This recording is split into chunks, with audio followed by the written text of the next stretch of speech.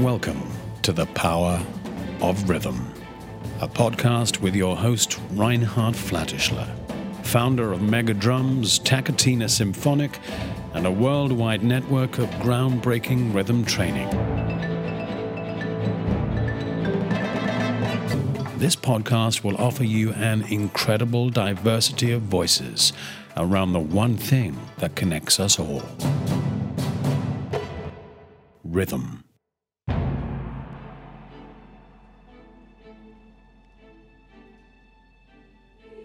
Herzlich willkommen zur 34. Episode meines Podcasts, den ich heute mal meinen deutschsprachigen Hörern widmen möchte. Power of Rhythm ist ein Ort der Meinungs- und Redefreiheit. Insofern ist er bestens geeignet für einen Gast, den im deutschsprachigen Raum fast jeder kennt und der, das spricht durchaus für ihn, kontrovers diskutiert wird. Er ist Arzt, Bestselling-Autor, Psychotherapeut, Seminarleiter, der mit seiner Art Millionen von Menschen erreicht hat. Und das aus gutem Grund. Seit 40 Jahren schaut er mit breitem Blick, mit kritischem Blick, mit ganzheitlichem Blick auf die verschiedenen Gebiete der Therapie, Medizin, Psychologie und natürlich auf den Menschen. Willkommen, Rüdiger Dahlke. Willkommen, Reinhard. Ich freue mich sehr, dass du dir Zeit nimmst, dass wir heute mal in ein Gespräch kommen. Auf das freue ich mich sehr.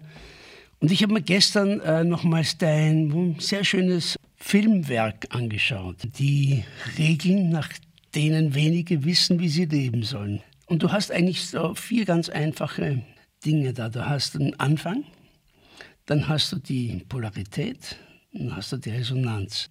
Über allem steht ja bei dir Einssein. Damit hast du begonnen, dein Film.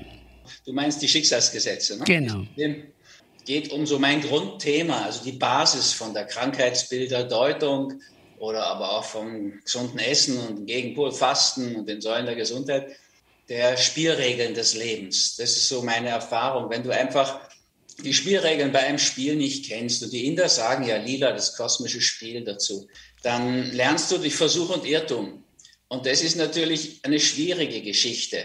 Ja, also wenn du dich von Anfang an in Resonanz versetzt, dann ist viel leichter. Also das kennst du ja auch. Es gibt ja immer ein paar so Egomanen, habe ich ja auch bei dir miterlebt, die Takatina erstmal in eigener Regie versuchen und nicht mit deiner Vorgabe. Aber es ist halt einfach bei all diesen Dingen relativ einfach. Ein Walzer gegen den Dreivierteltakt zu tanzen, ist ja gar nicht so einfach. Genau. Also das muss man ja erstmal zusammenbringen.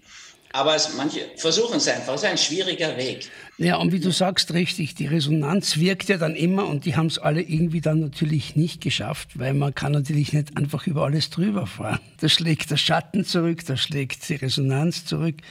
Fangen wir mal bei der Einheit an. Das ist ja sozusagen wirklich der Ort, an den jeder spirituelle Weg hinführt. Letztendlich zu erkennen, there is no difference between everything around me and myself. Alles ist eins. Ich habe so einen Weg für mich gefunden, der sagt, ich gehe über die Gegensätzlichkeiten der Polaritäten hinaus.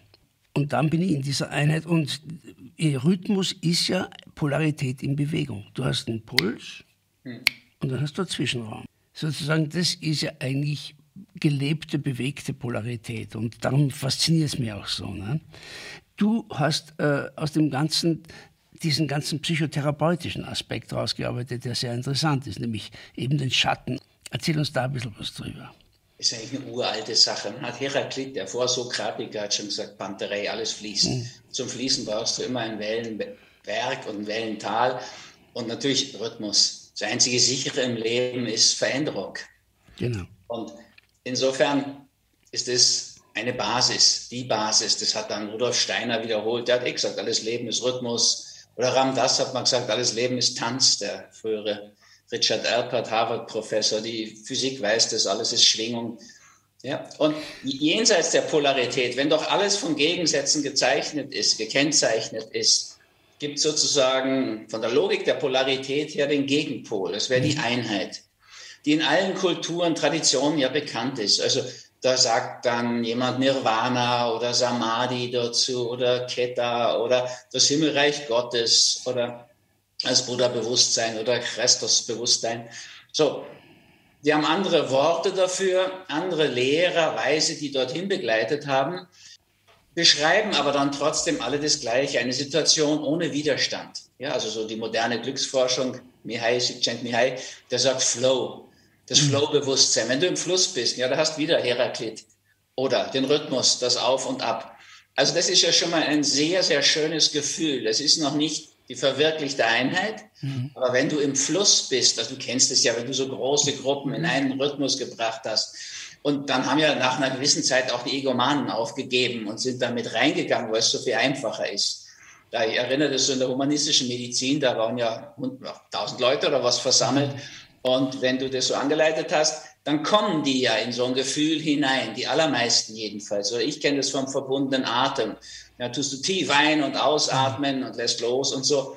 Aber das Ziel ist natürlich, wie du ja schon richtig gesagt hast, dass du rauskommst aus diesem Ein- und Ausatmen, dass der einfach mal steht beim verbundenen Atem oder Reversing. Oder ist es nicht interessant? Du hast gerade gesagt, was natürlich 100%ig stimmt, alles fließt. Heraklit von Ephesus. Und fast jeder, wenn man so rumschaut, sperrt sich gegen Change.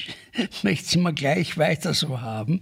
Und das ist wahrscheinlich eine der wichtigsten Sachen in der Therapie, in der Weiterentwicklung von Menschen überhaupt, dass man jemanden mal dazu verlockt zu sagen, du, das ist interessant, wenn du rausgehst aus dem, was du kennst, und diese Veränderung ist faszinierend, ist toll, hat so viel Potenzial für dich. Ne? Also man ist der einzige wirkliche Schritt, dass du zu was Neuem kommst. Das hat ja natürlich Einstein auch schon gesagt, die Problemebene ist nie die Lösungsebene, muss tiefer. Oder unser österreichischer Philosoph und Therapeut, haben wir sogar kennenlernen dürfen, Watzlawick. Genau. Der hat ja auch schon gesagt, immer mehr vom selben bringt nichts. Erleben wir jetzt, ne? Lockdown, leichter Lockdown, harter Lockdown, jetzt vielleicht super Lockdown, immer mehr vom selben. Inzwischen hat ja unser Kanzler schon erkannt, dass der Lockdown nichts mehr bringt. Dann wäre eigentlich der nächste Schritt, wir versuchen mal was Neues. Statt jetzt irgendwie immer noch rumzudoktern an den Dingen, von denen man schon weiß, so viel bringen sie jetzt nicht. So, wenn du als Arzt komme ich dann schnell dazu und sage, okay, vielleicht machen wir müssen ja nicht aufhören mit dem Krieg gegen die Viren, da können die Virologen auch nichts anderes und so. Ja, wir könnten ja zusätzlich den Gegenpol da reinbringen, unsere Abwehrkraft stärken zum Beispiel. Ja, also indem wir in den Flow kommen, in den Rhythmus kommen, in unseren Lebensrhythmus. Und dafür wäre es so gut, dass wir die Spielregeln kennen, die Schicksalsgesetze. Weil du lebst dich halt viel leichter, wenn du die Spielregeln kennst und ihnen folgst, dann hast du auch Erfolg. Wenn du durch Versuch und Irrtum versuchst, dann hast du halt viele Irrtümer und viele Rückschläge und das wird ein ziemlich mühsames Geschäft. Du darfst ja ruhig Fehler machen. Ja, also da bin ich ganz offen dafür, weiß ich auch von dir. Du ermahnst ja die nicht gleich da reinkommen, sondern hilfst ihnen sanft dann doch reinzukommen. So, ein Fehler zeigt dir was Fehlendes. Also das musst du halt noch integrieren. Das ist ja eine Chance. Genau. Eine Enttäuschung zeigt dir das Ende einer Täuschung. Ist okay. Du wirst ja nicht auf dem Totenbett landen, voll in der Täuschung, in der Welt der Maya, der Täuscher von Raum und Zeit, wie die Inder sagen, sondern du möchtest ja eigentlich raus aus den Täuschungen. Eben in diesen Gegenpol zu der Polarität, in die Einheit. Und das Schöne ist ja, wir haben ja immer wieder auch solche Ausblicke. Ich mache Zen-Meditation über 40 Jahre. Da bin ich nicht wahnsinnig gesegnet mit so Satori-Erlebnissen, aber doch gibt's die. Ja, so ein Moment, so eine Stunde dauert es ja gar nicht, eine Sternminute sozusagen. Oder viele kennen das, man sagt ja auch, das Glück dieser Erde liegt auf dem Rücken der Pferde. Also mein Bruder, der ist Berufsreiter, der weiß davon aber gar nichts. Weil für den ist das eine ziemlich harte Arbeit. Aber wenn du so ohne diesen Druck aus freien Stücken unterwegs bist, so im fliegenden Galopp, oder so eine Powerhalse beim Surfen hast in der Brandung, das wird leichter. Oder solche Dinge im tiefen Schnee lässt dich treiben. Dann gibt es ja so Momente, wo man merkt, hoppla, ich bin eins mit den Ski und dem Surfboard oder dem Schnee und dem Wasser und so. Also wir haben wir kriegen so Ausblicke, so einen Glimpse davon. Und das vergessen wir ja nie. Ja, also das ist so, klar, gibt es in der Musik natürlich auch, in diesem sehr schönen Film über den David Helfgott, Shine heißt er, Shine. Der Moment, wo der dieses Rachmaninow-Stück, was ihn überfordert, aber dann doch in dem Moment schafft, aber in dem Moment knallt er eben doch durch, weil er für diese Erfahrung des Eins mit allem noch gar nicht so bereit ist. Also es ist ja schon auch sinnvoll, dass man das nicht sofort so voll erleben kann, dass das ein Weg ist, wo man sich vorbereitet mit so Erlebnissen. Aber es ist ja doch schon auch so, das hat ja Abraham Maslow schon, der die Psychologie des Seins geschrieben hat, die humanistische Psychologie mit Carl Rogers auf den Weg gebracht hat, der hat das ja schon einmal erforscht, dass diese Peak Experiences, diese Glückserlebnisse eben nicht normal verteilt sind, so wie ein Sozialist es vielleicht möchte, jeder kriegt 10 pro Leben. Aber das funktioniert ja eben nicht. Das funktioniert mit dem Geld nicht mit den Glückserlebnissen. Es ist einfach so, die jetzt wissen, wovon ich rede, Gipfelerlebnis, die haben alle Chancen, noch mehr zu kriegen. Und die jetzt gar nicht wissen, wovon ich rede, gemeinerweise ist die Wahrscheinlichkeit auch gering. Wir müssten jetzt wirklich was unternehmen. Ich meine, da kommen wir rein mit dem, was wir so an Übungen anbieten. Ich lasse dann Leute fasten und führe sie in Meditationen, du bringst sie in einen Rhythmus. Andere machen Tai Chi und Yoga oder stille Meditation. Die Idee ist ja immer, dass wir darüber hinauskommen, diese Einheitserfahrung machen. Und da gibt es einfach viele Möglichkeiten und Wege dahin. Die Buddhisten sind ja da völlig offen. Die sagen ja ungefähr, es gibt so viele Wege wie Menschen. Die Hindus wären da sehr streng, also was wir so machen, würden die gar nicht als Meditation anerkennen. Aber ist egal. Im Endeffekt geht es darum, dass wir sozusagen die Welt der Gegensätze doch durchdringen, transzendieren, in die Einheit kommen, wie immer wir das nennen. Flow-Zustand, ist es das Gleiche für dich wie Peak Experience? Nein, also ein Peak Experience ist schon sowas, wo du diese Allverbundenheit spürst. Okay. Bei einem Flow-Zustand bist du einfach in Resonanz, dem Rhythmus der Schwingung, dem Pferd beim Reiten, dem Schnee, dem Wasser, was immer es gerade ist, drin in dieser Musik. So. Und das kann durch viele Ebenen passieren. Du merkst dann einfach, du fühlst dich überwohl. Du fühlst dich einfach sehr, sehr gut.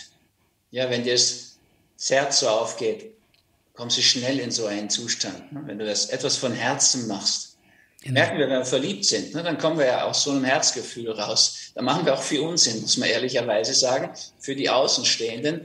Aber für uns stimmt es so total.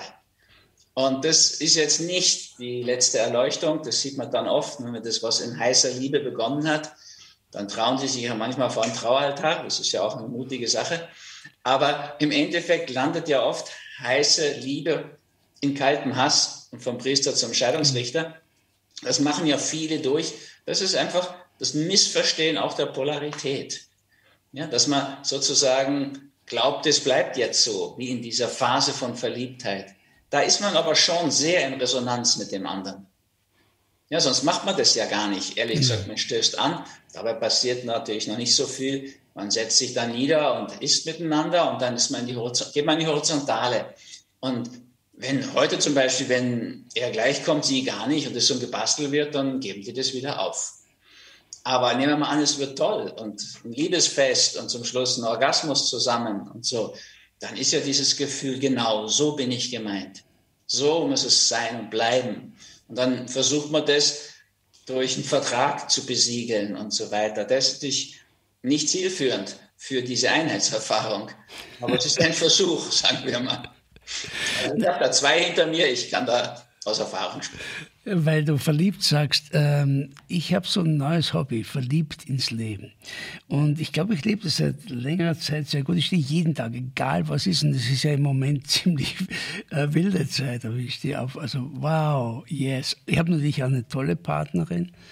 Aber ich glaube, das ist nicht der Grund dafür, auch wenn das wunderbar ist. Aber verliebt ins Leben ist ohne Wenn und Aber. Eben ohne, es regnet, ich habe mein Geld verloren, ich habe mein Haus verloren, ich habe meinen Job verloren. Wenn das wirklich verliebt ist, ist es immer verliebt, egal in welchem Zustand. Und das ist zum Beispiel etwas, was so ein Ziel von meiner Arbeit mit Rhythmus ist, ne? In diesen Zustand zu kommen. Und jetzt, wenn wir rumschauen, sind ja die Menschen völlig woanders. Da ist vor allem Angst. Und Angst ist so gefährlich, ja, weil ohne Angst hätte es vermutlich nicht mehr einen Zweiten Weltkrieg gegeben. Ja, ist ja nur, weil alle Angst gehabt haben, haben sie mitgemacht. Und jetzt ist das Gleiche wieder der Fall. Und damit verbunden ist es natürlich so, dass, du hast erwähnt, das Immunsystem. Die sperren die Menschen noch ein, damit das Immunsystem noch weiter runtergeht.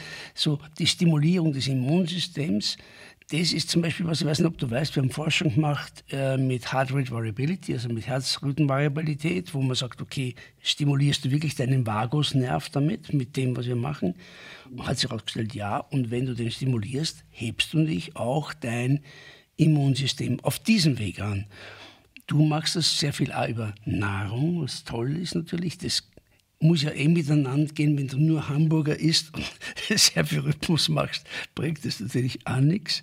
Sondern es ist ja immer dann mehr oder minder ein Ganzes, wo man quasi, wenn man das entdeckt, dann interessiert dann auch das andere, glaube ich. Das ist schon so. Ich glaube auch, wo du einsteigst, ich versuche die Leute immer abzuholen, wo sie sind. Du kannst auch systematisch deine Abende retten, zum Beispiel, indem du dir statt des Fernsehprogramms, was nachweislich mit jeder Stunde, die du regelmäßig Fernsehen schaust, deine Alzheimer-Wahrscheinlichkeit um 34% erhöht.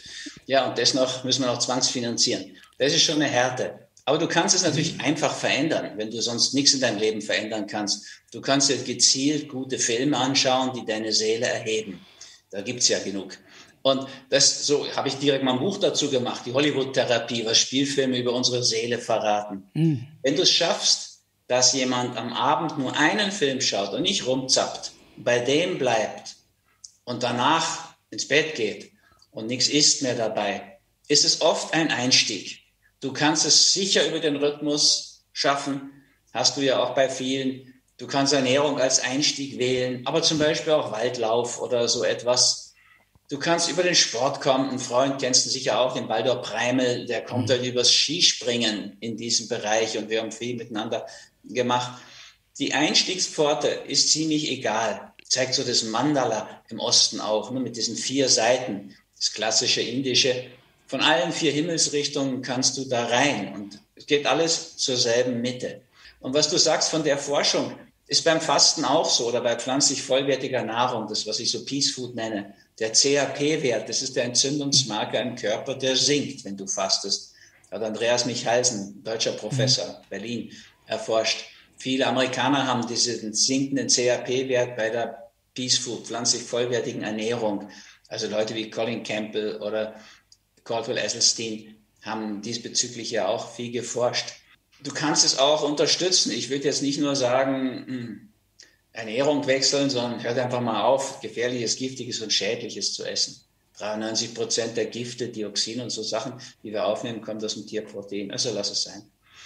Dann schau, dass du genug frische Kost bekommst und aber auch noch genug Lebenswärme. Und dann kannst du ruhig so obendrauf so eine Krone setzen, sozusagen, i-Tüpfelchen. Du kannst dafür sorgen, dass du genug Serotonin, das Wohlfühlhormon hast. Du kannst dafür sorgen, dass du genug Dopamin, dieses Neurotransmitter der Belohnung, des Glücks, könnte man sagen, hast. Genug Human Growth Hormon, HGH. Genau. Es ist eine einzige kleine rote Pille, Amorex, die ich morgens und abends schlucke. Da sind diese Vorstufen drin. Das will ich gerne haben. Ich muss die nehmen, weil ich Vitamin B12 brauche, wenn ich Peace Food lebe. Also, das kannst du aber auch schaffen, das Steigern von Serotonin, Wohlfühlhormon und dieses Dopamin, wenn du zum Beispiel im Rhythmus bist, im Fluss. Und du kannst es auf so vielen Ebenen sehen. Tennisspieler sagen das auch, da hatte ich meinen Lauf. Ja, also die waren so in Resonanz mit sich, manche sagen auch Kohärenzgefühl dazu. Und alle diese Wege dazu führen auch dahin, dass der Vagus stimuliert wird, der Parasympathikus. Ja, das Rhythmusübungen machen das natürlich auch, keine Frage. Aber nur wenn du dein Ausatmen sehr verlängerst, kommst du schon mehr in diese parasympathische, also regenerative, archetypisch weibliche Stimmung und Situation hinein. Und das fördert wieder dein Immunsystem. Und du hast jetzt geredet von diesem Serotonin. Was wir sehr viel machen, ist Stimulierung der Pineal Gland, also der Zirbeldrüse, die ja verantwortlich ist quasi für Melatonin und Serotonin. Diesen Rhythmus, den zirkadianen Rhythmus, genau. Den körperlichen Rhythmus, der mache ich auch ganz viel. Aber es gibt auch die Möglichkeit, dass du einfach deine Zirbeldrüse sozusagen dir vorstellst, wo die ist und dass du da Impulse hingibst. Das ist, glaube ich, eine sehr merkbar hilfreiche Geschichte. Da gibt es wenig Wissen in der Schulmedizin. Ja, diese ganze Pinealregion ist irgendwie gar nicht erforscht. Also da kannst du jetzt einen Schulmediziner fragen und Ach so, ja, das ist wie die Milz. Man weiß nicht so richtig eigentlich. Aber in der ganzen spirituellen Tradition gibt es ja schon ein altes Wissen dazu. Und in den USA kannst du ja Melatonin auch frei kaufen zum Beispiel. Das ist ja in Österreich nicht möglich. Ist die Frage, ob das so gut ist. Das weiß ich nicht. Wenn du zu viel Melatonin zu dir nimmst, hört dann nicht der Körper auf, Melatonin zu produzieren? Also ich empfehle das auch nicht. Ich nehme das nur gegen Jetlag, um dann gleich wieder in den neuen Rhythmus reinzukommen. Aber ich empfehle es nicht, diese Dinge fertig zu nehmen. Serotonin kann man Gott sei Dank gar nicht nehmen. Ja? Aber du kannst die Vorstufe, 5-HTP, afrikanische Schwarzbohne ist die drin. Das ist das, was in dieser kleinen roten Pille Amorex drin ist. Kannst du einnehmen. Dopamin könntest du einnehmen, das ist eine Parkinson-Medikation. Aber das würde ich auch auf keinen Fall empfehlen, sondern auch da einfach Vorstufen. Musst du nicht merken, so einen Namen, aber das heißt S-Adenosylmethionin. Okay, reicht, in der Hefe ist das drin. Und kannst du extrahieren. Und diese Vorstufen, und dann nimmt der Organismus sich die, wenn er es braucht. Also nehmen wir an, jemand macht eine Taketina-Sitzung mit dir. Und der kommt in dieses Wohlgefühl hinein. Dann braucht sein Körper ja diese Neurotransmitter. Und dann produziert er sich die. Ja, genau. Ja, auch bei dem Amorex ist es so, das ist keine Droge. Wenn du die einschmeißt, hast du nicht Wohlgefühl und Belohnungs- und Glücksgefühle, sondern du hast die Vorstufen davon. Und wenn du dann durch eine Meditation oder Rhythmus oder Yoga, einen wundervollen Spaziergang im Wienerwald meinetwegen, dann hast du auch ein Wohlgefühl und dann braucht der Körper diese Hormone oder Neurotransmitter und dann macht er die sich. Ich würde ihm die nie von außen zuführen, dann wird er, wie du sagst, faul. Dann macht er selbst nichts mehr. Kannst du uns sagen, was du mit Vorstufen meinst? Du sagst, das sind Vorstufen. Also wenn du zum Beispiel, nehmen wir mal Serotonin als Beispiel, das ist eine Aminosäure, L-Tryptophan heißt die. Und die nächste Vorstufe im Stoffwechsel, wie das dann aufbereitet wird, die nächste Stufe nennt man dann 5-HTP. Und dann kommt diese Stufe Serotonin. Und dann kommt Melatonin. Ja, also wenn du zum Beispiel einen zu langen Mittagsschlaf machst, fängt der Organismus an, aus deinem Serotonin Melatonin zu machen. Und dann fühlst du dich so dasig, irgendwie Brett vom Hirn beim Aufwachen. Oder die Herbst-Winter-Depression. Ja, draußen ist es viel mehr dunkel. Der Körper produziert mehr Melatonin, der nimmt es aus dem Serotonin und den Leuten fehlt das Wohlgefühl. Deswegen sind die modernen Antidepressiva fast alles Serotonin-Wiederaufnahmehämmer.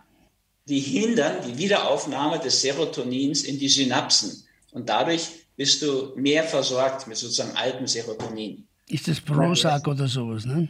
Ja, genau. Prozac war das erste. Jetzt heißen die Fluktine und also jede Menge Namen. Das ist ja jetzt frei und dann produzieren alle ihrs. Aber erzähl mal, du hast ja regelmäßig Fastenkurse und hast es ja wirklich fast ritualisiert. Und es geht ja wirklich hin auf, ja, es ist genauso ein spiritueller Weg, ein Entwicklungsweg. Ja? Erzähl uns ein bisschen über das. Wenn du jetzt eine Nulldiät draus machst, ist es schon wenig spirituell. Genau. Aber wenn du so bewusst Fasten machst, dann passiert schon viel.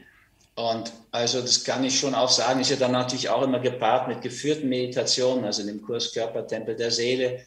Oder ich mache jetzt auch mit Tausenden von Leuten Online-Fasten seit Jahren. Ja, also das ist auch eine verblüffende Erfahrung. Ist immer besser als ein Buch. Da hast du meinen Kurs, kannst du das anhören und dann am Abend hast du eine Live-Schaltung, da kannst du mir Fragen stellen, also ich kann die richtig begleiten. Und dann merkt man schon, dass da viele Menschen, umso mehr sie sich zeitlich auch einlassen, dann auch noch mehr wollen, also dann Bewegung wollen, zu Yoga tendieren. Also du kannst dann merken, dass aus diesem Klärungsprozess, der im Körper passiert, die Reinigung, parallel geht so ein seelischer Klärungsprozess und aber auch eine geistige Klarheit. Ja, es muss beim bewussten Fasten natürlich nicht nur der Gürtel oder der Hosenbund weiter werden, sondern auch das Bewusstsein. Dann kommen schnell solche Dinge hinein, dass sie dann mehr machen wollen und Interesse für sowas bekommen, was erstmal noch ein Stück weg ist. Zum Teil ist es sogar wissenschaftlich belegt. Also wenn du deine Ernährung auf pflanzlich vollwertig umstellst, dann steigt deine Bewegungslust. Das ist bei Mäusen so, bei Hamstern so, bei Ratten so und jetzt weiß man es auch bei Menschen. Also an den Tieren hat man es zuerst gemessen, das sind ja harmlose Tierversuche. Und bei Menschen ist es auch so, kann ich deutlich merken. Also Leute fragen dann danach. Und wir machen dann auch, gebe auch Kurse, Fasten, Wandern, das ist dann so eine Synergie. Ja, wenn du das noch im Wald machst, hast du noch einen Aspekt, Waldbaden, noch eine Synergie. uns betrifft das ja nicht so unbedingt direkt und trotzdem stelle ich jetzt die Frage, wie kommen wir aus dem Wahnsinn, in dem wir sind, wieder raus? Naja, du hast zuvor eigentlich das Stichwort schon gesagt, Angst. Schau mal, die Leute haben jetzt fast alle Angst. Und das ist auch eigentlich in der Tiefe dieselbe Angst. Die Mainstream-Leute dort, die das glauben, was die Regierung, was die Obrigkeiten so erzählen und an maßlosen Maßnahmen da auch machen, die haben Angst vom Virus und daran zu sterben, also Todesangst. Jetzt habe ich eine Frage. Glaubst du das wirklich oder haben Sie Angst herauszufinden, dass die Regierung Sie belügt die ganze Zeit? Das könnte auch sein, das kann ich nicht beurteilen, aber ich kenne doch eine ganze Menge, die haben echt Angst zu sterben. Und du musst denken, es sind so viele gestorben an der Pest, an der Cholera, an der spanischen Grippe. Und jetzt kann sie natürlich an Erregern sterben. Aber die jetzt vor der Entrechtung Angst haben, dass das Grundgesetz ignoriert wird in Österreich, ja eklatant und so weiter. Gerichtshof, der oberste Gerichtshof hat es ja schon x-mal gekippt, aber die Regierung ignoriert es einfach. Naja, also du kannst natürlich auch von der Diktatur Angst haben, und zwar Todesangst. Also mein Onkel ist am vorletzten Tag noch erschossen worden in der Nazizeit. Also da kannst du ja sterben, ist auch Todesangst. Aber auch die Leute, die vor der Impfung Angst haben, du kannst sterben an Impfung. Das ist auch schon oft passiert. Passiert jetzt auch laufend, ehrlich gesagt. Ja? Viele alte Menschen sind jetzt schon gleich nach der Impfung gestorben. Gut sagen die, das hat da mit der Impfung nichts zu tun. Aber so Leute wie Professor Sucharit Bhakti, der ja ein Impfbefürworter ist, das sagt, das hat wohl mit der Impfung zu tun, habe ich heute gerade bei Ihnen eine Stunde lang gehört. Also diesbezüglich auch eine Todesangst. Dann denkt man an den Schwarzen Freitag 29. Wie viele Amerikaner haben sich umgebracht oder sind in Depressionen gefallen? Du kannst ja wegen wirtschaftlichen Konkurs auch Todesangst kriegen. Die Leute haben eigentlich alle dieselbe Angst. Deswegen würde ich ja irgendwie sagen, lasst euch doch nicht gegeneinander aufhetzen. Lasst uns die Gräben wieder zumachen. In Österreich, ich weiß nicht, ob du es mitgekriegt hast, bei der ersten Welle, wir hatten 15.000 Infektionen und schon über 30.000 Denunziationen. Ja, das ist es gibt Leute in dieser spirituellen Szene, mit denen ich sogar mal zusammengearbeitet habe, die zum Denunzieren aufrufen. Wir haben so eine tiefe Spaltung jetzt, obwohl an der Basis haben alle die gleiche Todesangst. Und da gibt es inzwischen wissenschaftliche Untersuchungen dazu. Ein deutscher Professor Schröter heißt er in Frankfurt oder, der hat mal eine einfache Sache wissenschaftlich untersucht. Wenn du einem Mann einen Beta-Blocker verschreibst, oder sagen wir mal 100 Männer, so hat der das gemacht, verschreibe ich einen Beta-Blocker. Und dann muss ich ihn eigentlich aufklären darüber. Also ich müsste ihm sagen, dass in seltenen Fällen Männer von einem Beta-Blocker eine erektile Dysfunktion kriegen können. Wenn ich das mache, ist noch okay. Wenn ich dem das übersetze, dass erektile Dysfunktion Impotenz heißt, dann haben von 100 Männern 30 Impotenzerscheinungen. Wenn ich ihm aber das gar nicht erwähne, illegalerweise, dann sind es nur 2. Das heißt, durch die Angst, die nur durch die Erwähnung der Impotenz entsteht, sind es 15 Mal so viele. Und jetzt überleg mal bei so einer Epidemie, Pandemie, eine normale Grippe ist ja nicht harmlos, da sterben immer viele Leute dran. An der Hongkong-Grippe sind in Deutschland auch über 40.000 Menschen. Das war genau 68, wir haben das total als Hippies verpasst. Aber es sind auch über 40.000 Menschen gestorben. Wenn du eine normale Grippe durch so eine Angstmache und Panikmache den Effekt ver15-fachst, was da rauskam, wäre ein Wahnsinn. Also da ist unglaublich viel natürlich durch die Angst entstanden in dem Bereich. Und du könntest es, weil du gefragt hast, wie kommen wir raus, da gibt es Beispiele dafür. Also einmal genug Vitamin D nehmen, in die Sonne gehen, das Gegenteil von dem, was die verordnen, raus in die Sonne. Wo das jetzt im März, Anfang März nicht viel bringt in Österreich und Deutschland, musst du das Vitamin D einnehmen. Wir wissen das, wer über 70 Nanomol pro Liter Vitamin D hatte, der hatte gar keine Symptome. Bis zu 50 Nanomol leichte Symptome. Und darunter wurde es dann heftig. Da gibt es Studien dazu. Sie werden nur leider komplett ignoriert von den meisten Medizinern. Ärzte schauen da schon drauf. Und dann gibt es einen riesen Großversuch in Dänemark. Das Wunder von Dänemark nenne ich das gern. Die Dänen, die hatten vor gut 100 Jahren, 1917, so eine Blockade im Krieg. Und dann hat ein Dr. Mikkel Hindhede, heißt der war damals dort sehr bekannt, der hat die umgestellt auf pflanzliche Kost. Weil sie einfach die Tiere eh nicht hatten in dieser Belagerung. Und dann haben sie keine Hungersnot gehabt. Und ein Jahr später kommt die spanische Grippe, 1918. Und die hat über 50 Millionen Todesopfer gefordert. Also überhaupt gar kein Vergleich zu jetzt Corona. Außer Dänemark haben alle Länder eine dramatisch erhöhte Sterblichkeit gehabt. Aber Dänemark, die noch pflanzlich, und damals war das automatisch vollwertig, Peace Food sozusagen, aßen, in Dänemark gab es keine erhöhte Sterblichkeit. Also von daher könnte man dieses Wunder von Dänemark schlicht und einfach, indem man seine Ernährung umstellt, wiederholen. Ich habe seit über 40 Jahren an keiner Grippewelle mehr teilgenommen. Und Leute, die so leben wie ich, tun das auch nicht. In der Schweiz gab es diesen großen Arzt, Bircher Benner, Bircher Müsli, erinnern alle. So, Bircher Benner hat eine große Klinik geführt mit 150 Betten und war voller junger Soldaten mit spanischer Grippe. Und da waren so viele krank auch. Er hat keinen einzigen verloren. Also Andres Bircher, sein Enkel, auch schon Mitte 70, kenne ich ein bisschen, Chefarzt gewesen, großer Arzt, der beschreibt es so berührend. Er hat nicht einen verloren. Frischkost und komplementärmedizinischen, naturmedizinischen Maßnahmen. Also es gäbe natürlich schon und jederzeit in Eigenregie durchführbare Möglichkeiten. Ja, besorgst dir so ein Buch, Peace Food, und da hast du alle Anweisungen drin und kommst da wunderbar hinein und hast schnell so eine Immunkraftstärkung. Ich habe mal zur ersten Welle sogar, war ich auch hier in Zypern, wo jetzt mal über Winter, da habe ich in 8 Tagen und 7 Nächten durchgeschrieben, ein Buch Schutz vor Infektionen, Immunkraft stärken. Und da sind an die 100 Maßnahmen drin, auch Waldbaden, Fasten, was wir jetzt erwähnt haben, aber noch andere, Vitamin D, A, C und so weiter. An die 100 Dinge, die mit Studien abgesichert die Immunkraft, die Abwehrkraft stärken. Also wir hätten viele Möglichkeiten. Ja, wenn Frau Merkel sagt, wir können nichts tun, bis die Impfung kommt, dann wissen wir einfach, wen Frau Merkel meint mit wir, sich und die Pharmaindustrie. Wenn sie jetzt sagt, die Pandemie ist erst vorbei, wenn alle geimpft sind, das schlägt sogar jeder Schulmedizin ins Gesicht, weil kein Arzt, der ein ärztliches Gewissen hat und zu dem Ethos steht, würde jemand, der das schon hinter sich hat, der die Antikörper hat, auch noch impfen. Das ist ja eine sinnlose Belastung, weil Impfen ja auch Nebenwirkungen hat. Also Frau Kanzlerin geht da schon einen sehr, sehr eigenen Weg, wo eigentlich jeder Arzt, der noch ein Restgewissen hat, aufschreien müsste. Weil er sagt, es kann nicht wahr sein, jeden impfen. Also ich habe das Gefühl, dass viele Menschen langsam das durchschauen, aber die Angst haben, es zu durchschauen, weil da bricht so viel zusammen. Ja? Ich habe zum Beispiel mein ganzes Leben nie ferngesehen. Ich habe keinen Fernseher, habe nie einen Fernseher gehabt, aber wenn du ständig diesen Input kriegst und jetzt hast du das Jahrzehnte irgendwie so reingenommen und jetzt auf einmal merkst du, das stimmt ja alles nicht. Dann ist das natürlich ein Riesending. So die Frage ist, schau, da gibt es so viele Komponenten. Also wir sagen Angst. Wie kommen die Menschen aus Angst raus? Welche Welle könnte losgetreten werden, dass wir da kollektiv rauskommen aus der Angst?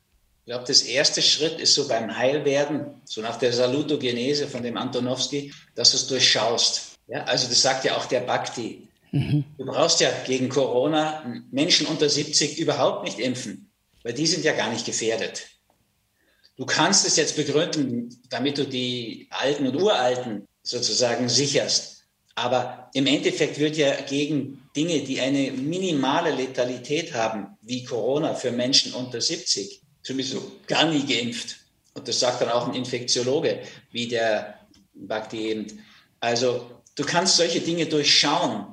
Du kannst dich ja trotzdem noch entsprechend verhalten. Man niest niemanden an und man speibt da niemanden an und hustet den nicht an. Das hat mit Corona nichts zu tun oder Grippe. Das macht man einfach nicht. Das würde ich ja grundsätzlich für richtig finden, ehrlich gesagt. Also es ist natürlich immer das Gute vom Schlechten. Polarität, auch ein paar ganz sinnvolle Sachen dabei. Naja. Klar, wenn du aber heute Leute im offenen Cabriolet alleine im Auto fahren siehst in Österreich, die eine Maske tragen, musst schon sagen, da geht es jetzt schon sehr, sehr weit. Die müssen das durchschauen, dann können sie es erst ändern. Aber wenn du heute dazu beiträgst, zum Durchschauen, wirst du ja gelöscht, gesperrt. Ansonsten das ist schon klar, ja. Also das hat mich am meisten schockiert, dass die Masse alles mitmachen würde, wenn jetzt sagen 2 Masken, 3 Masken. Ich glaube, es würde viele geben, die das machen. Und das hat mich sehr schockiert, dass das klar ist, dass das nicht evidenzbasiert sein kann und trotzdem machen es die Menschen. Ja, wobei jetzt die meisten, ich meine, auch nicht wissen, was evidenzbasiert ist. Und du musst auch denken, weißt du, ich kann das auch übers Fernsehen sagen. Also die letzten 50 Jahre habe ich nicht ferngesehen. Mal die halbe Stunde Deutschland-Brasilien, weil sie in Tamanga so einen drauf gemacht haben, das musste man dann anschauen. Fand ich ja auch ganz nett. Aber sonst einfach nicht. Wir haben gar keinen. Zahlt es trotzdem. Aber im Endeffekt, wir hatten schon gar nicht ferngesehen. Wir hatten diese breite Information. Es ist klar, ja, du hast da so ein Feld und in dem Feld sind die drin, die Leute. Ich meine, die Felder sind gefährlich. In Japan hat der Tenno, der Gottkaiser, ja, Gottkönig, der hat einfach nicht kapituliert. Da ging der Krieg noch Monate weiter, weil dieses Feld weiter bestand. Das war in Österreich und Deutschland auch so. Die oberen Nazis und die hohen Militärs waren geflohen und abgetaucht. Und diese Maschinerie, das Feld lief einfach weiter. Genau. Ja, also wie mein Onkel da erschossen wurde, da war schon gar nichts mehr da von diesem oberen 1000-jährigen Reich, diesen Leuten. Felder haben so eine Wirkung, auch im Positiven. Ne? Also wenn du das so anschaust in der Nazizeit, ein Reich, ein Volk, ein Führer, ein Feld haben die gemacht. Alle in Uniform, alle exerzieren, alle im Gleichschritt. Im Stechschritt kannst du keinen Krieg gewinnen. Aber sowohl die deutsche Armee damals, die Nazi-Armee, so genau wie die DDR-Armee, ist im Stechschritt marschiert. Das macht einfach ein Feld. Und das ist auch, ich habe das mal erlebt, ich bin mal in so ein Fußballstadion gegangen, wie 1860 München, die waren damals noch gut, gegen West Ham United gespielt haben und habe mich in die Fangkurve der 60er gesetzt. Es ist ganz schwer, da nicht mitzumachen bei diesen ganzen Gebrüll und Aktionen, Ola-Welle oder wie es heißt, weil das Feld dich so mitnimmt. Ja. Und diese Felder, die herrschen jetzt auch. Und so ein Feld aufzubrechen, ja, Bewusstheit ist der springende Punkt. Und wir könnten auch ein positives Feld dagegen machen. Da hast du ja viel Erfahrung. Du bringst ja glatt einen Saal mit 1000 Leuten dazu, gemeinsam zu schwingen. Ja, so in ein Feld reinzukommen. Und danach, auch die keine Lust haben, oh Gott, das ist jetzt Musik oder irgendwie so. Ich habe mal zu jemandem gesagt, jetzt bleibst mal hier, du musst nicht vorsingen. Jetzt bleibst mal hier. In Garmisch war das da bei der humanistischen Medizin. Und der war nachher auch berührt und verändert. Also schau, die Felder, die du genannt hast, wenn du jetzt sagst Stechschritt, ja, da kannst du nicht individuell sagen, jetzt möchte ich aber mal ein paar Schritte anders gehen und Wasser trinken. Das ist rigid, das heißt kollektiv, kein Individuum. Ja? Da gibt es das Gegenteil, jeder macht, was er will, es gibt nichts Kollektives. Und Taketina ist ja, was du auch beschrieben hast mit den Tausender, kann ja jeder machen, was er will. Obwohl es ein kollektives Feld gibt, kannst du rausgehen, dich hinlegen, dich hinsetzen, wieder mit reingehen. Das heißt, du erlebst kollektiv und individuell zugleich. Und klar kannst du Felder, das wieder die Polarität benutzen zur Bewusstseinserweiterung. Es hat ja einen Grund, warum die Leute dich da immer eingeladen haben zu diesen an sich intellektuellen Vorträgen, die wir da gehalten haben. Weil das ein Feld schafft, eine Verbindung. Ja, ich meine, wenn du das so als Steigerung siehst, wir haben ja, wahrscheinlich du auch, sicherlich sind wir doch alle Drogen gegangen in den 60er Jahren, die es gibt. Und haben damit auch, also ich zumindest, habe damit ganz tolle Erfahrungen gemacht und habe auch Sachen gesehen, wo ich sage, wow, nur, es war halt einfach chemisch induziert. Bezüglich der Drogen habe ich immer lieber die natürlichen genommen. Also ich habe auch schönere Erfahrungen mit Ayahuasca gemacht oder Pilzen und so weiter. Und letztlich ist auch LSD eigentlich das Mutterkornalkaloid, ne? Ciccalocornutum. Und das haben die in Eleusis genommen, zum Beispiel bei den Mysterienkulten. Wobei, wenn du sie über diese natürlichen Wege machst, ist es besser. Am besten ist, du machst sie mit Exerzitien, Meditation und so weiter. Da sind wir uns, glaube ich, auch einig. Genau. Also insofern würde ich das nie empfehlen, diese chemischen Drogen zu nehmen. Obwohl ich mir manchmal auch sagen muss, wenn jemand nie erlebt hat, dass sein Herz offen ist, und dann über seine Jugend herzieht, weil die Ecstasy nehmen, da weiß ich gar nicht, wer mir mehr leid tun soll. Der Junge, der Ecstasy nimmt, weil er sonst keine Ekstase zusammenkriegt, oder der Vater, der überhaupt nicht weiß, was Ekstase ist. Also wir haben ja schon eine sehr eigenartige Kultur, die ja keinen Kult mehr hat, der sie bindet, und natürlich auch keine solchen Erfahrungen. Also Reste haben wir schon noch, aber einen richtigen Zugang, das ist ja auch ein Ur- und Lebensprinzip, Ekstase. Ja, die kannst du durch Stille erleben, so wie Meister Eckhart sagt. in der Stille spricht Gott am ehesten zu dir.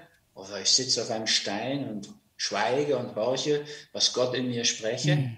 Aber die kannst du natürlich auch durch Musik erleben. Keine Frage. Durch Tanzen und solche Dinge. Weißt du, was komisch ist, Rüdiger? Ich glaube, dass im Moment auch zugleich noch nie so viele Menschen am Aufwachen sind wie gerade jetzt. Ja, glaube ich auch, hoffe ich auch. Also Ken Wilber sagt es auch so, ne? Dass wir in so einer Zeit sind, wo jetzt wirklich was umbricht. Also ja, ich muss dir natürlich auch sagen, ich warte da schon 50 Jahre drauf. In der Medizin habe ich schon vor 50 Jahren gedacht, das kann doch so nicht weitergehen.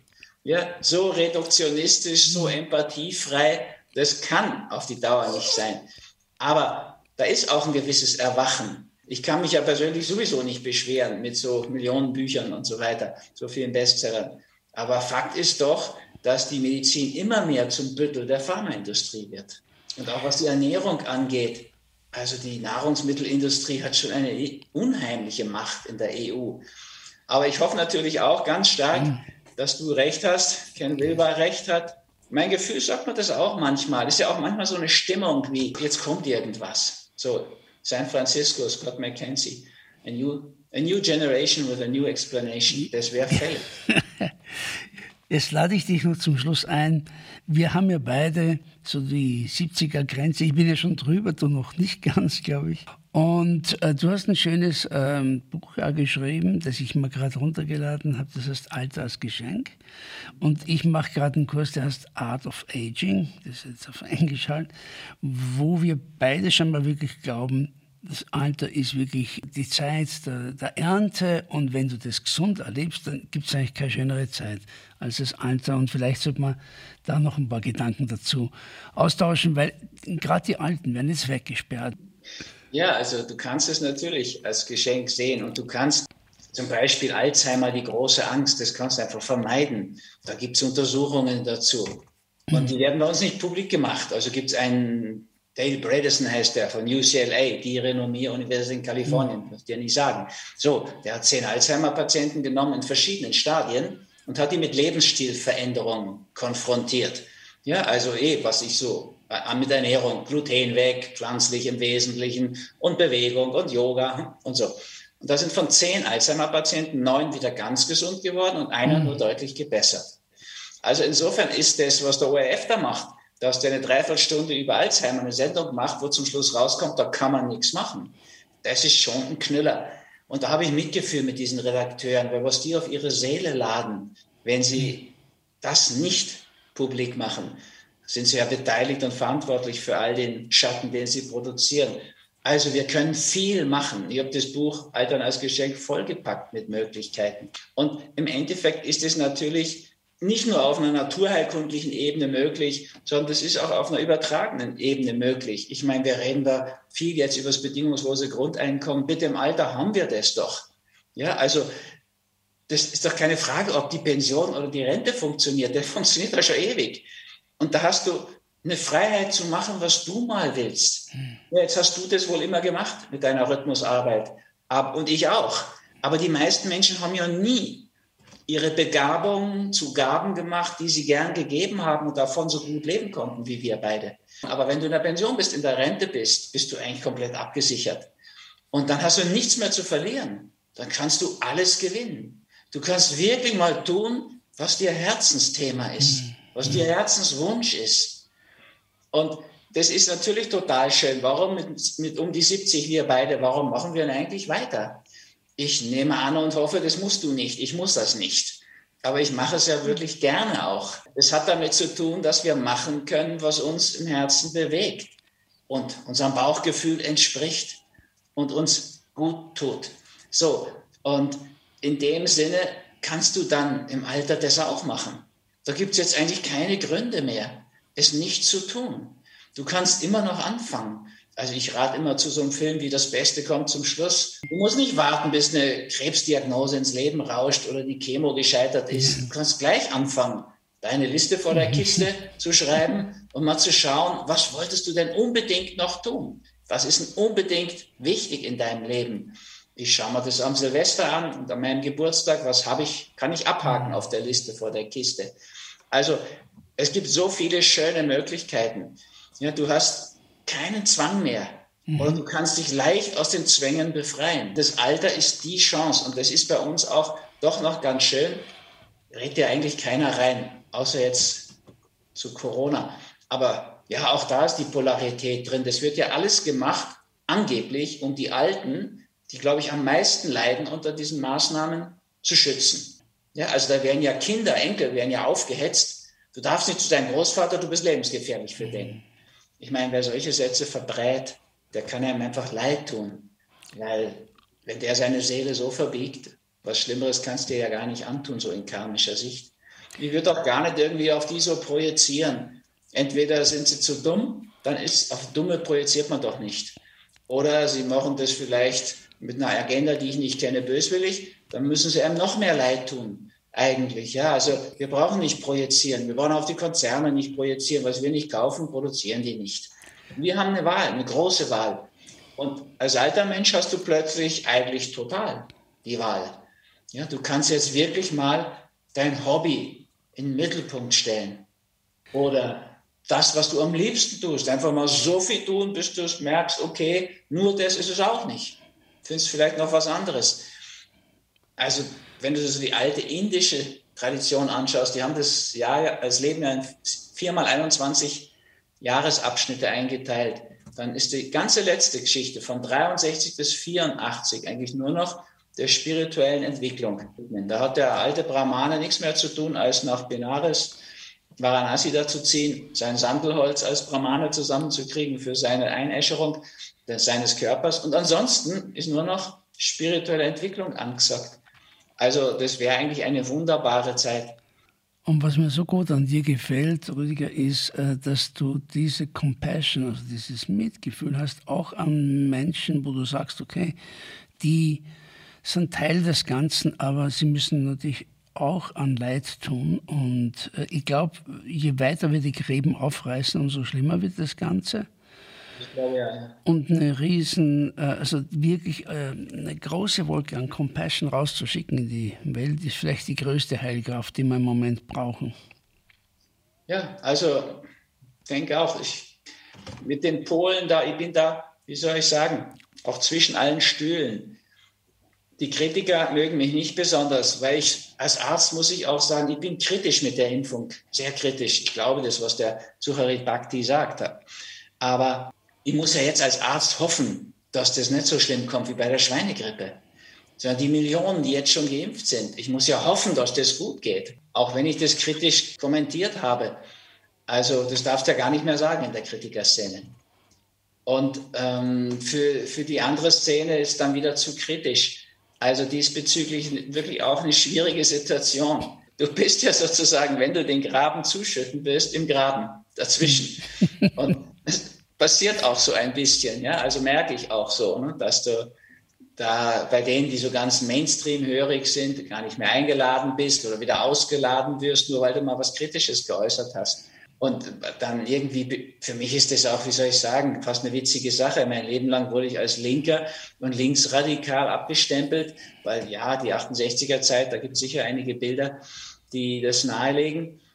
Und jetzt plötzlich gelte ich als rechtsradikal, weil ich da kritisch bin zu den Maßnahmen. Das hat ja schon was Komisches. Na gut, vielleicht komme ich jetzt mehr in die Mitte. Erst linksradikal, dann rechtsradikal. Und die Mitte war ja immer mein Ziel, eine Medizin, Meditation, das Heilmittel, Remedium. Im Endeffekt wollen wir die Leute in die Mitte bringen. Ja, auch du, ne? Von einem Fuß auf den anderen. Aber letztlich geht's, du musst dazwischen landen, natürlich. Ne? Und du holst die Leute ja mit so super einfachen Rhythmen ab. Aber du schmeißt sie auch immer absichtlich dann irgendwann wieder raus. Bin ich auch ein paar Mal drauf reingefallen, sozusagen. Also und zeigst ihnen damit, okay, du kommst wieder rein. Also ich sag's ihnen so anders. Ich sag, das ist schwer, den Walzer außerhalb des Rhythmus zu tanzen. Und wenn du mal rausfällst, das Einfachste ist, geh wieder rein. Mach dir keine Sorgen. Genau. Geh wieder rein. Hast einen Fehler gemacht, hast was Fehlendes gelernt. Integrierst, mach noch einen Fehler. Lern weiter. Vor allen Dingen ist es auch so, wenn wir jetzt anfangen zu hassen, zu projizieren, ja, dann reduzieren wir wieder unsere Immunkraft. Genau. Wenn ich aber Mitgefühl mit Frau Merkel und Herrn Kurz habe und mit ihrer Seele, ist es, ich möchte nicht mitleiden müssen, aber Mitgefühl haben ist etwas, was jedem gut tut. Und das wäre eigentlich unsere größte Chance. Und zu erkennen, dass in der Tiefe unserer Angst dasselbe ist, Todesangst. Wir müssten uns mit der Endlichkeit, mit dem Sterben mal auseinandersetzen. Und wenn jemand am spirituellen Weg ist, wird er ja mitkriegen, dass das nicht das Ende von allem ist, nicht von der Seele, sondern mal von der Wohnung der Seele, dem Körperhaus, in dem sie lebt. Und insofern ist gut zu sein mit dem Körperhaus, sagt Teresa von Avila, spanische Heilige, damit die Seele gern drin wohnt. Ja. Das ist ein sehr schönes Schlusswort, würde ich sagen, mein Lieber. Lass uns in Verbindung bleiben und jetzt sagen uns noch, wo kann man dich finden im Netz? Also Dahlke mit h.at und auf Telegram bin ich jetzt gegangen, weil man da nicht gelöscht wird. Da kann man mich auch finden, einfach Rüdiger, jetzt wegen der Amis Ruediger geschrieben. Dahlke, da kannst du es finden. Aber also, wenn euch dieses Gespräch gefallen hat, was ich sehr hoffe, dann checkt es bitte aus. Ich habe sehr, sehr viel Wunderbares gefunden und bin sehr vorsichtig kenne. Und werde sicher in Tamanga mal auftauchen und vielleicht können wir dort Tagetina mal machen. ja. Nochmal vielen Dank und wenn euch der Podcast gefallen hat, der mal in Deutsch jetzt ist, dann kommt doch zu Power of Rhythm /Podcast und ihr könnt dort einen Kommentar hinterlassen, auch mir sagen, wen ihr gern noch hören wolltet, den ich interviewen kann. Und für jetzt wünsche ich euch eine ganz schöne Zeit